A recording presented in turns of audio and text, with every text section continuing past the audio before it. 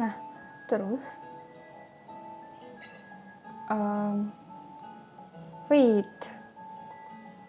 nah waktu itu kan gue masih kecil nih, masih kayak kelas 6 SD, dimana gue ya masih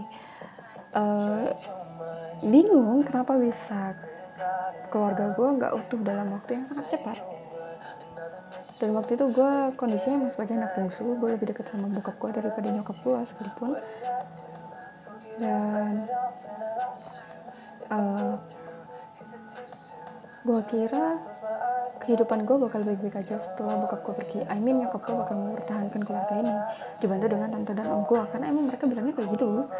But the fact is getting worse. It's so much getting worse. Kayak apa ya? Kayak kita waktu itu setelah bokap gue meninggal, kan posisinya gue ada 2 kakak nih. Kakak pertama gue tuh lagi mondok, kakak kedua gue itu baru lulus SMP. Jadi kakak pertama gue tuh mondok SMA, kakak kedua gue SMP, dan gue masih SD. Literally kayak ditinggal waktu kecil-kecilnya. Waktu itu gue barengan lulusnya sama abang gue. Abang gue disuruh buat ikut mondok sama kakak gue, maksudnya ya beda pondokan sih, cuma kayak sama-sama mondok, dan gue disuruh buat stay di rumah kayak biasanya jaga nyokap gue. Waktu itu gue nggak ngerasa sesedih itu sebenarnya, karena gue kayak ngerasa apa ya, gue mikir I'll meet him someday, gue pasti bakal ketemu bokap gue kapanpun, suatu saat nanti I'll meet him for sure.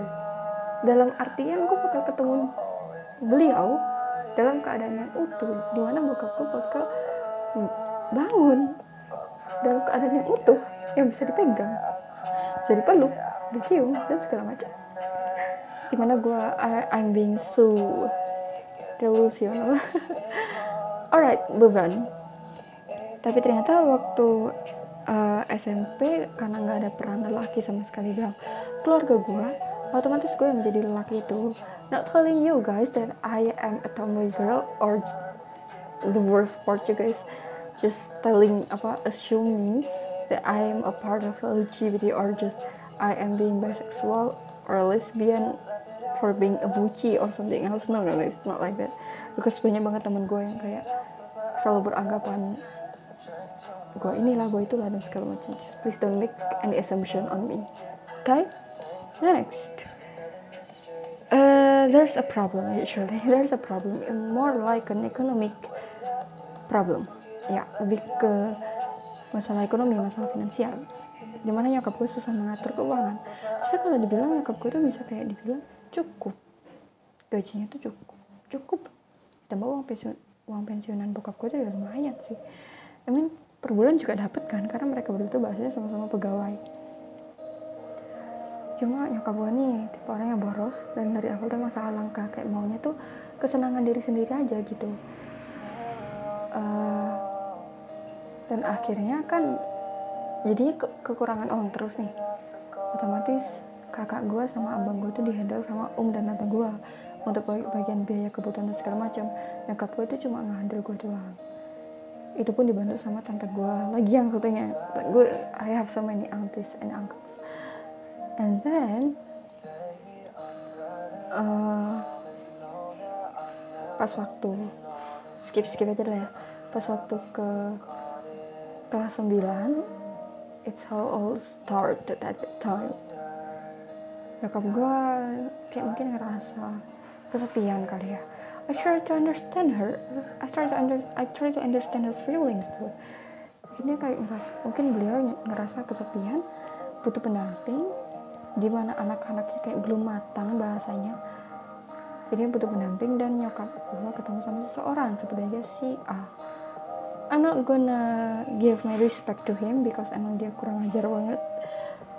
Dan dengan mereka berpacaran semuanya runyam. Jadi gue di rumah itu bukan tinggal berdua doang sih, kita nggak ada pembantu, karena gue dan kakak sama abang gue tuh pernah ngalamin kejadian gak enak. Terlebih lagi gue pernah ngalamin gak enak, kayak semacam disiksa, emang disiksa dan teraniaya karena babysitter gue waktu itu. Jadi kita kayak trauma, nyokap gue kayak sama tante gue kayak takut buat nge-hire pembantu baru atau babysitter baru. Jadi di rumah itu cuma ada 3 orang, gue, nyokap, sama tante gue saat itu. Cuma tante gue ini belum nikah dan milih kenapa dia stay di rumah gue karena waktu itu tempat kantornya tante gue sebelum dipindahin sekarang ini, tempat kantornya tante gue tuh dekat sama rumah. Jadi kan tante gue ini belum bisa naik motor, udah diajarin tapi belum bisa. Jadi kayak zaman dulu tuh masih naik angkot sih, angkot banyak banget, jadi sering naik angkot. Belum ada gojek, belum ada grab sama sekali. Jadi kan otomatis mereka berdua ini kan sering kerja, dan gue juga sekolah. Tapi gue juga bukan tipe anak yang rajin, jadi gue sering banget kayak bolos atau skip waktu tengah pelajaran segala macam. Ketika kayak gue di rumah sendiri atau di rumah ada nyokap, tapi nyokap tuh sering kayak kolan sama pacarnya, kayak di kamar terus 24/7. Like she didn't even care about me, didn't even give a damn about me, just let me do anything what I want, or even I harm myself, or even I kill myself.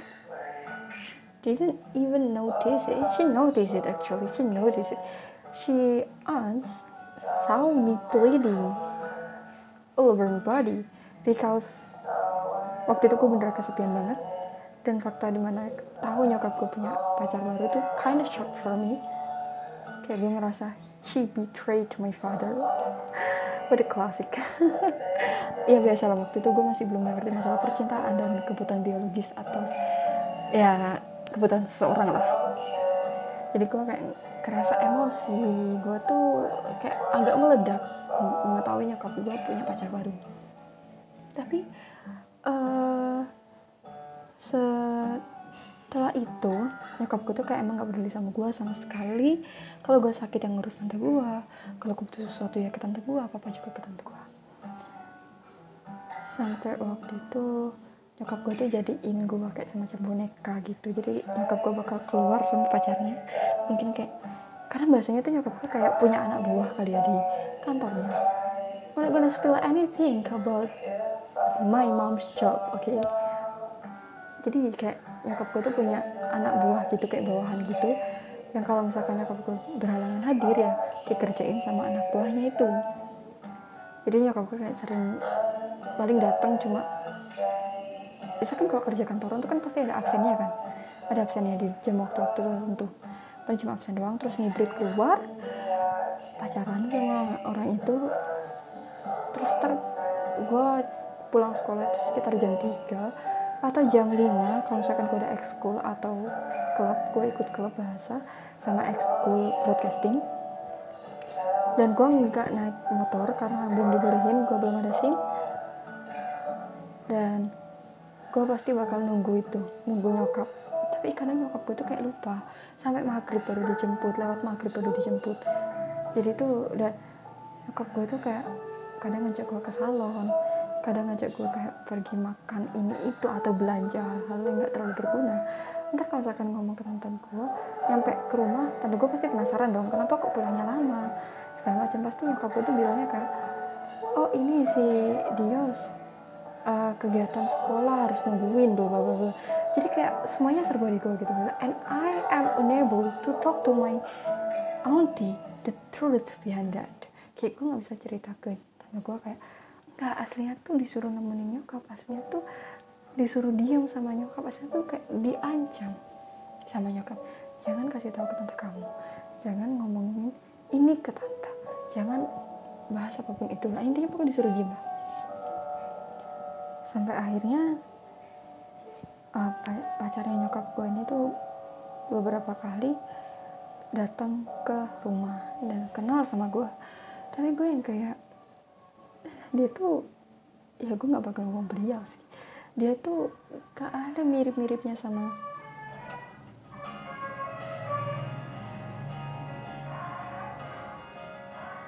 Pak. Oke, ada suara roti lewat, another iklan. nggak ada mirip-miripnya sama bokap gue sama sekali. Even bokap gue itu bisa dibilang orang yang keras dan kasar kalau ke anak cowoknya, ya maksudnya kayak didikannya kasar gitu loh ke anak cowok. Cuma bokap gue tuh baik banget, maksudnya bokap gue tuh baik, and I admire him so much. Dan ketika nyokap gue ada pacar, ya kok pacarnya kayak nggak ada nyali sama sekali. Ini kejar-kejaran kah nih Sari Roti 2? Oke, another iklan. Terus waktu itu ada sebuah kejadian di mana ini a short note saja ya. Gue sejujurnya udah ngerasa kesepian, kayak ngerasa nggak ada motivasi sama sekali dan segala macam. Dan tante gue sebenarnya udah sadar hal itu. Kayak tante gue kayak sadar seberapa hektiknya rumah, seberapa chaosnya rumah. Kayak tante gue tuh tahu nyokap gue udah punya pacar saat itu, dan tante gue nggak setuju. Tante gue tuh pengen nyokap gue tuh fokus sama anak-anaknya dulu yang bahkan belum matang, butuh bantuan, butuh bimbingan dari orang tua. Tapi nyokap gue tuh kayak tutup mata, tutup mulut, tutup telinga, tutup segala hal, dan akhirnya mereka tengkar, dan gue juga yang kena waktu itu. Kakak gue sama abang gue nggak tahu apa karena mereka lagi mondok. Nah, terus sampai suatu ketika pacarnya nyokap gue ini tuh dateng, tapi apesnya pas itu tante gue tuh pulang cepet karena gak enak badan. Ketahuan sama tante gue kalau mereka ini bawa nyokap gue ini bawa cowok ke rumah. Marah dong otomatis tante gue kayak gue Islam, dan hal itu juga kayak nggak diperbolehkan kan, jadi kayak mengundang fitnah dari sekitar. Dan emang nggak boleh lah, karena gue niatnya itu cuma bawa cowok satu biji itu doang ke rumah. Nggak ada anggota keluarga lain, emang itu niatnya. I don't know what's the point. Actually I knew it because waktu itu nggak sengaja deh. Udah next, tante gue marah-marah.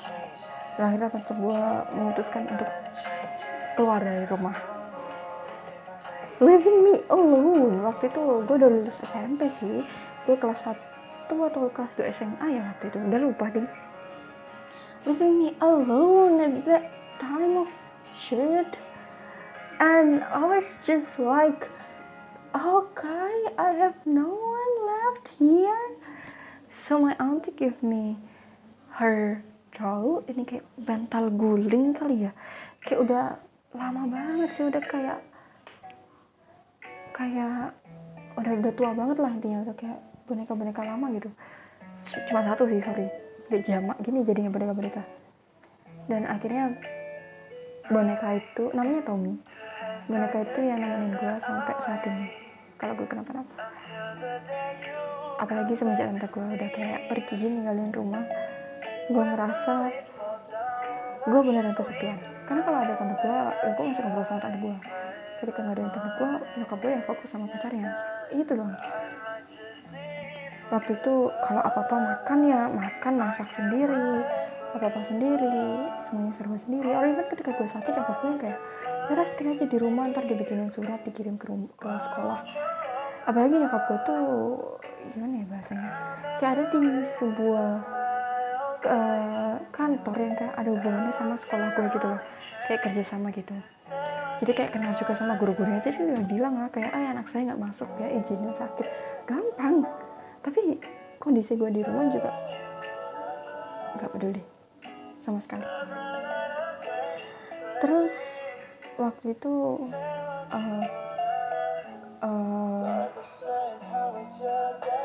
gue sering kayak, gue nggak pernah mimpiin bokap sama sekali. Tapi semenjak nyokap gue kayak, awalnya sih gue mikir ya, kenapa gue nggak pernah mimpiin bokap gue meninggal tuh karena mungkin gue nggak ada kayak perasaan sedih yang terlalu mendalam saat SMP waktu itu. Sampai kelas 9 nyokap gue yang pacaran, dan kelas SMA itu intinya gue ditinggal sama tante gue, ya kita masih berhubungan sampai sekarang. Gue juga kadang sering kabur ke tante gue kayak diem-diem lah. Cuma ya kan balik lagi ke rumah ya cuma 2 orang doang. Gue sering kayak ngerasa kesepian. Dan waktu SMA itu gue kayak kangen banget sama bokap gue, kayak ada bokap gue mungkin kayak gue nggak perlu ngerasa sedih kayak gini, gue nggak perlu ngerasa nangis kayak gini. Kalau gue nggak ngerasain kehilangan di usia semuda itu, gue nggak akan sehancur ini untuk saat ini. Kalau gue di masa sedini itu gue nggak kehilangan salah satu orang tua gue, mungkin bagi kalian kalau di usia semuda itu kalian nggak kehilangan orang yang benar-benar kalian sayang, mungkin gue bisa jadi orang yang lebih berguna saat ini. Mungkin gue bakal bisa jadi orang yang setidaknya gue bisa memotivasi diri gue sendiri. Setidaknya gue kayak oke, gue nggak bisa meraih mimpi gue yang A gitu, gue bisa meraih mimpi gue yang B. Gue punya plan A, B, C, D, E, F, G. I am a motivated person kalau gue nggak kehilangan orang yang gue sayang. Tapi faktanya gue kehilangan di saat gue bahkan belum ngerti arti kehilangan tuh apa. I was so young at that time. Gue masih muda, masih SD, masih kecil. Dan gue kehilangan orang yang paling dekat sama gue. Secara fisik, secara lahiriah, batiniah, gue kehilangan. Ya, bokap gue yang selalu jemput gue setiap pulang sekolah, selalu diajak keliling kota, jajan ini itu, masakin itu, ngobrolin ini itu, diajak juga kayak ngobrol sama teman kantornya, diajak main ke kantornya, dan lain sebagainya. Kayak ketika gue bilang ke orang lain seberapa deketnya gue sama bokap gue tuh, mereka yang kayak mikir, ayo udah deket, udah kayak gitu, kayak they can't divine seberapa deketnya gue sama bokap. Ya because orang lain gak akan ngerti apa yang kita rasain. Seberapa besar rasa kangen kita ke orang lain, seberapa besar kangen kita kepada orang yang telah pergi ninggalin kita. Terlebih lagi ketika kita menceritakan hal itu kepada orang yang belum pernah ngerasain yang namanya kehilangan sampai beda alam. Kalau kehilangan yang benar-benar kayak mungkin putus kayak atau gaman atau kayak gimana, you still can meet him or her in a person, in a public place. But kalau udah beda alam, ya banyak-banyak minta doa ke Tuhan buat untuk dijadiin mimpi. Mau minta apa lagi? Mau dia datang menemuimu di depan muka, ya it's impossible. Maybe you can just like freak you out. It maybe can freak you out. Dan waktu itu I was so depressed. I can't tell to my friends because karena itu masih awal SMA. Oke, berarti ini kelas 10 SMA deh. Gue gak kenal siapa-siapa, sama sekali gak kenal siapapun. Gue gak bisa ceritain ke teman-teman dong otomatis. Dan mungkin sejak kecil pun gue juga dipaksa sama waktu gue masih kecil juga gue dipaksa sama babysitter gue. Kalau habis disakitin, habis dikasarin sama babysitter gue, disuruh buat gak ngadu ke bonyok gue, gak ngadu ke tante gue, om gue gitu. Waktu gue juga masih kecil juga nyokap gue, hitungannya masih kecil sih, gue masih remaja lah, SMP juga, kalau misalkan nyokap gue bohong gak boleh cepu ke tante gue. Jadi gue kayak secara unconsciously tersetting pikiran gue kayak, oh gue gak boleh cerita ke orang-orang. I'll make a mistake by that things. I'll make a mistake kalau misalkan gue harus menceritakan masalah ini ke orang. Tapi untungnya waktu itu I have some friends yang beneran bisa kayak, ya kita sampai sekarang masih temenan, masih langgeng, kita masih sering jalan-jalan. Kemarin juga jalan-jalan dengan protokol yang ada, dengan memperhatikan protokol, kita masih social distancing and others. Tapi waktu itu I made a mistake actually. Gua waktu itu punya beberapa teman yang bisa dipercaya untuk diceritakan. Tapi itu kayak buat gue mikir kayak, semua orang bisa menerima keadaan gue. Gue bilang gitu ke diri gue sendiri. And then I'm telling to someone that I am not really close with her actually. Gak terlalu dekat sama dia. I told her, terus respon dia tuh yang kayak, aku cerita tentang masalah gue, tentang perasaan gue, terus dia tuh yang kayak, anjir alay banget lo, kayak gitu aja pakai acara sok sedih banget, kayak hidup lo drama banget dah, kayak berapa episode tuh ntar kalau jadiin sinetron. Udah pokoknya alay banget tuh kata-katanya. Pokoknya dia ngatain gue kayak gitu. I'm not gonna spill you who's this person. You guys definitely don't know about this person. And I was so got stabbed in my heart, in my mind, full of my body. I was so shocked by her reaction. I was just okay. Jadi gue selama ini alay kah? Oke. Cuma saat itu gue mulai memunculkan rasa trust issue ke diri gue sendiri. Gue takut kayak kalau gue cerita ke orang lain apakah gue akan mendapat cemoohan atau bahkan sekedar hela nafas yang kayak ya gitulah. Kayak gue takut aja ketika gue cerita ke orang ekspektasinya berbeda. Padahal we cannot control other reaction, right? Kita nggak bisa mengontrol apa sih yang mau mereka ucapkan untuk merespon masalah kita.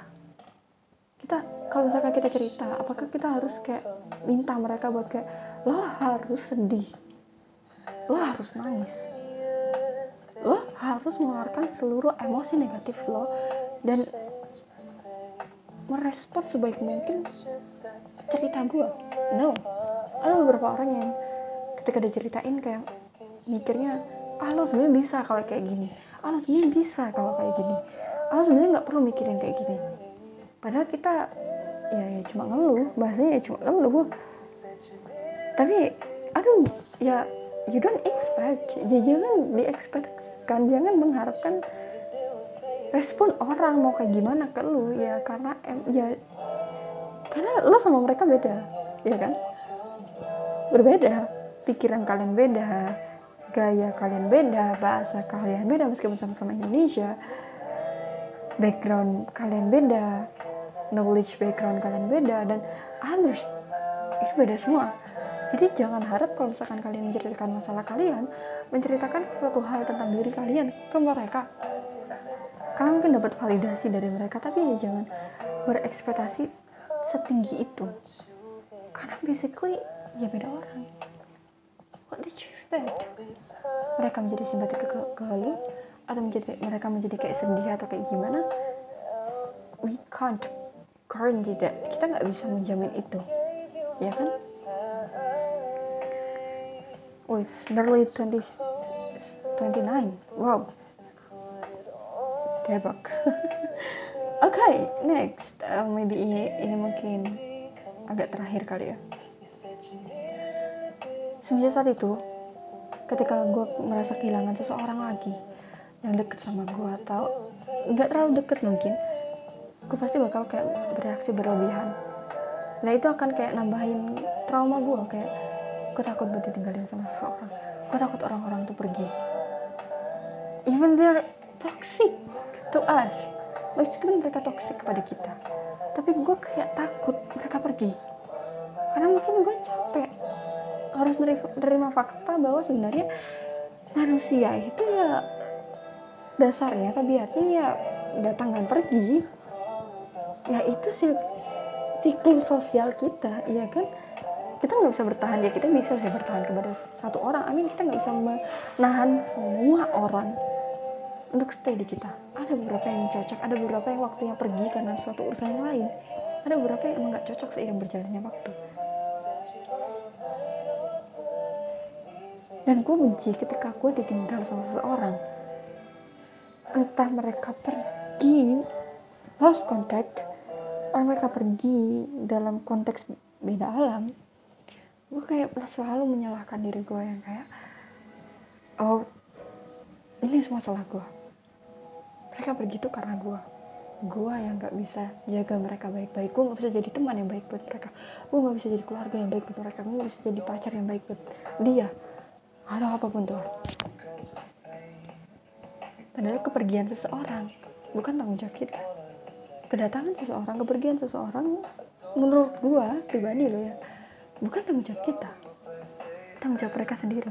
Sama ketika kita datang ke kehidupan orang itu, sama ketika kita datang ke dalam kehidupan seseorang, kita yang bertanggung jawab atas diri kita sendiri. Meminta orang untuk menahan kita tuh bukan suatu hal yang patut untuk dilakukan menurut gue. Kalau lo mau pergi ya udah pergi, jangan bertahan pada situasi yang membuat lo gak nyaman, jangan bertahan pada situasi yang membuat lo ngerasa lo gak bisa jadi diri lo sendiri. Kan ngelindur sampai mana tuh, kita ngobrol apa sampai ngobrol apa ya, intinya kayak gitu.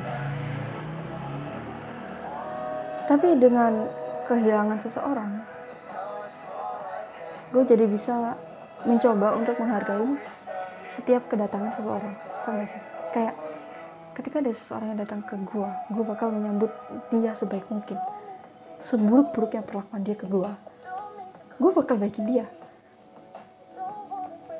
Kayak karena gue yakin hidup tuh gak akan lama. Bisa aja nanti malam mungkin kita udah dipanggil Tuhan, bisa aja besok mungkin kita udah gak ada di dunia, bisa aja kayak beberapa jam setelah gue nge-podcast ini gue dipanggil sama Tuhan. I mean, kita gak ada yang tahu umur kita sampai kapan, usia kita sampai kapan. Instead of kita kasarin seseorang, instead of kita jahat ke orang, instead of kita kayak menerapkan prinsip kalau lo jahat sama gue juga bisa lebih jahat daripada lo, gue bakal mencoba menerapkan prinsip sejahat-jahatnya lo ke gue bakal berusaha untuk bisa mengontrol diri gue dan bisa memberikan yang terbaik ke lo. Karena apa yang lo tanam, apa yang lo beri ke gue, itu juga apa yang lo petikkan nantinya. Kalau misalkan ada orang yang kasar ke gue, ya karma lo sendiri nanti kalau misalkan lo dapet perlakuan yang kasar dari orang lain. Gue gak mau tanggung jawab dan gue gak mau jadi orang pemberi karma itu. Gue tetap mau jadi orang yang terbaik karena gue gak merasa gue hamba yang suci yang perlu membalas setiap perlakuan buruk manusia. Bukan tanggung jawab gue, itu tanggung jawab yang atas, ya kan? Tugas gue ya cuma mengingatkan kalau emang dia bener-bener keterlaluan, kelewat batas, ya gue mengingatkan, gitu aja. Next, ketika mereka pergi, memutuskan untuk pergi, ya gue pasti bakal sedih, gue pasti bakalan mikir, aduh kenapa sih people come and go, kenapa sih harus pergi, kenapa sih harus ya kenapa, why, kenapa harus datang kalau endingnya pergi. Ya karena itu tujuannya. Setelah kepergian seseorang, setelah kepergian banyak orang, entah itu bokap gue sendiri, entah itu temen sahabat gue sendiri meninggal, atau pacar gue yang selingkuh, mantan gue juga sempat selingkuh, atau kayak gimana, perlakuan gak enak. Ya itu mungkin maksud Tuhan tuh ya itu pelajaran buat kita.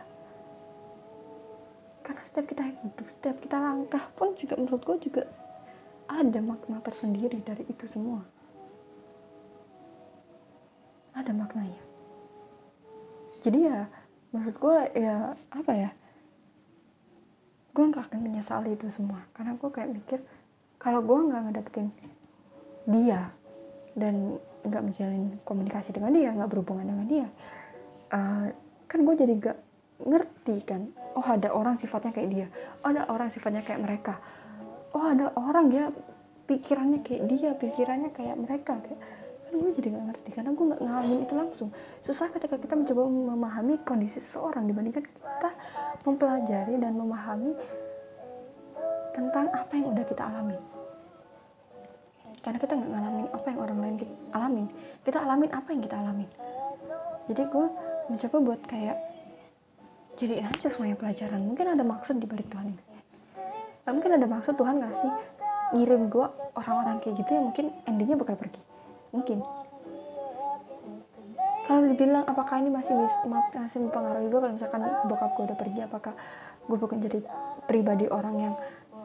menjadi pribadi yang pendiam, pribadi yang ansos, pribadi yang gampang stres, atau bahkan depressed or something else. Gue udah ke psikolog, so gue tahu gue ada sakit apa, jadi gue nggak self diagnose. I was so afraid kalian accuse me for self diagnosed because gue udah ke psychologist. Peace out.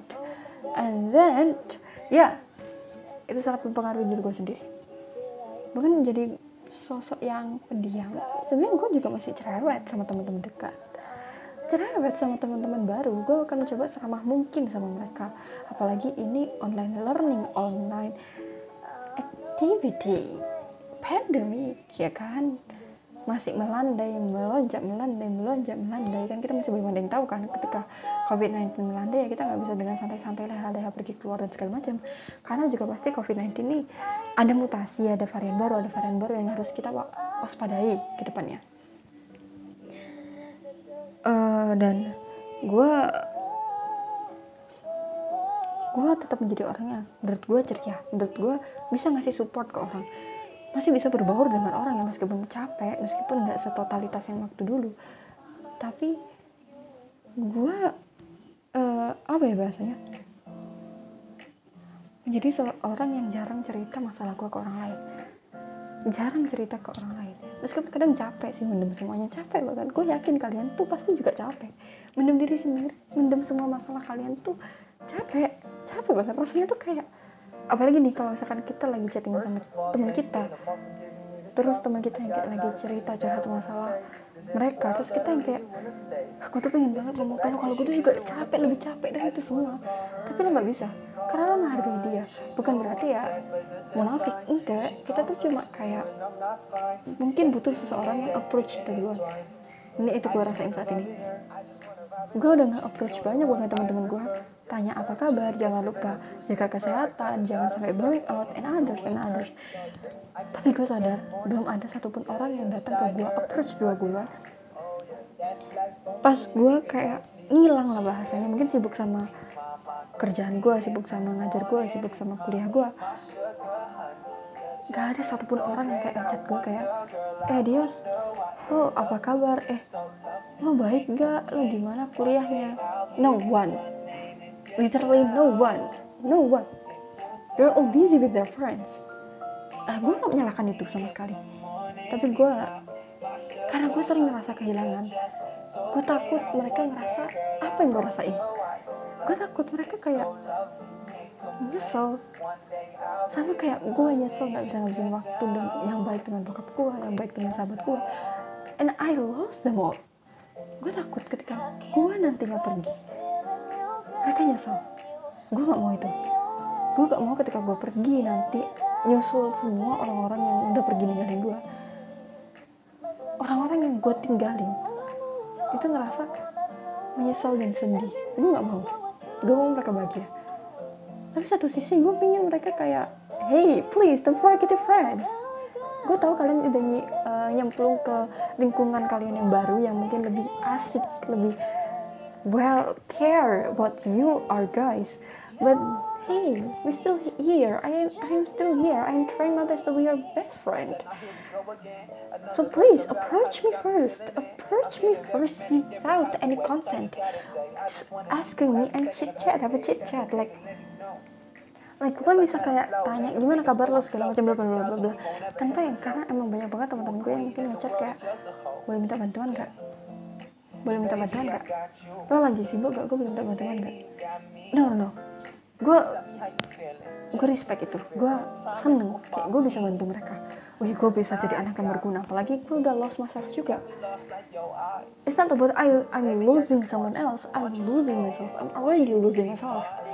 Jadi ketika ada orang yang datang ke gue minta bantuan ke gue tuh ngerasa kayak someone just approve my existence. Seseorang sedang udah ngakuin keberadaan gue, mereka ngakuin gue tuh ada di sekitar mereka, bisa bantu mereka, and I'm happy about that, I'm glad about that.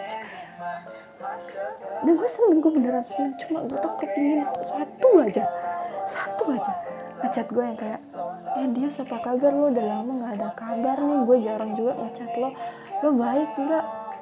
Udah itu gue seneng banget. Dan gak perlu gue nge-approach duluan, atau gue harus nge-approach dulu baru kalian kayak nanya lo gimana kabarnya, kayak nanyain balik. Gue pengen ada satu anak yang kesadaran gitu, kayak nanya ke gue apa kabar. Pingin banget, itu hal yang pingin gue lakuin, pingin gue dapetin saat ini tuh, pingin itu. I respect them all. Aku masih nge-respect orang-orang yang mau balas chatku, mau balas chat gabutku, chat gak jelas, cuma aku yang pengen ada seorang yang emang tanya atau bahkan nyari aku kalau misalkan aku nggak ada kabar. Ingin banget itu aja.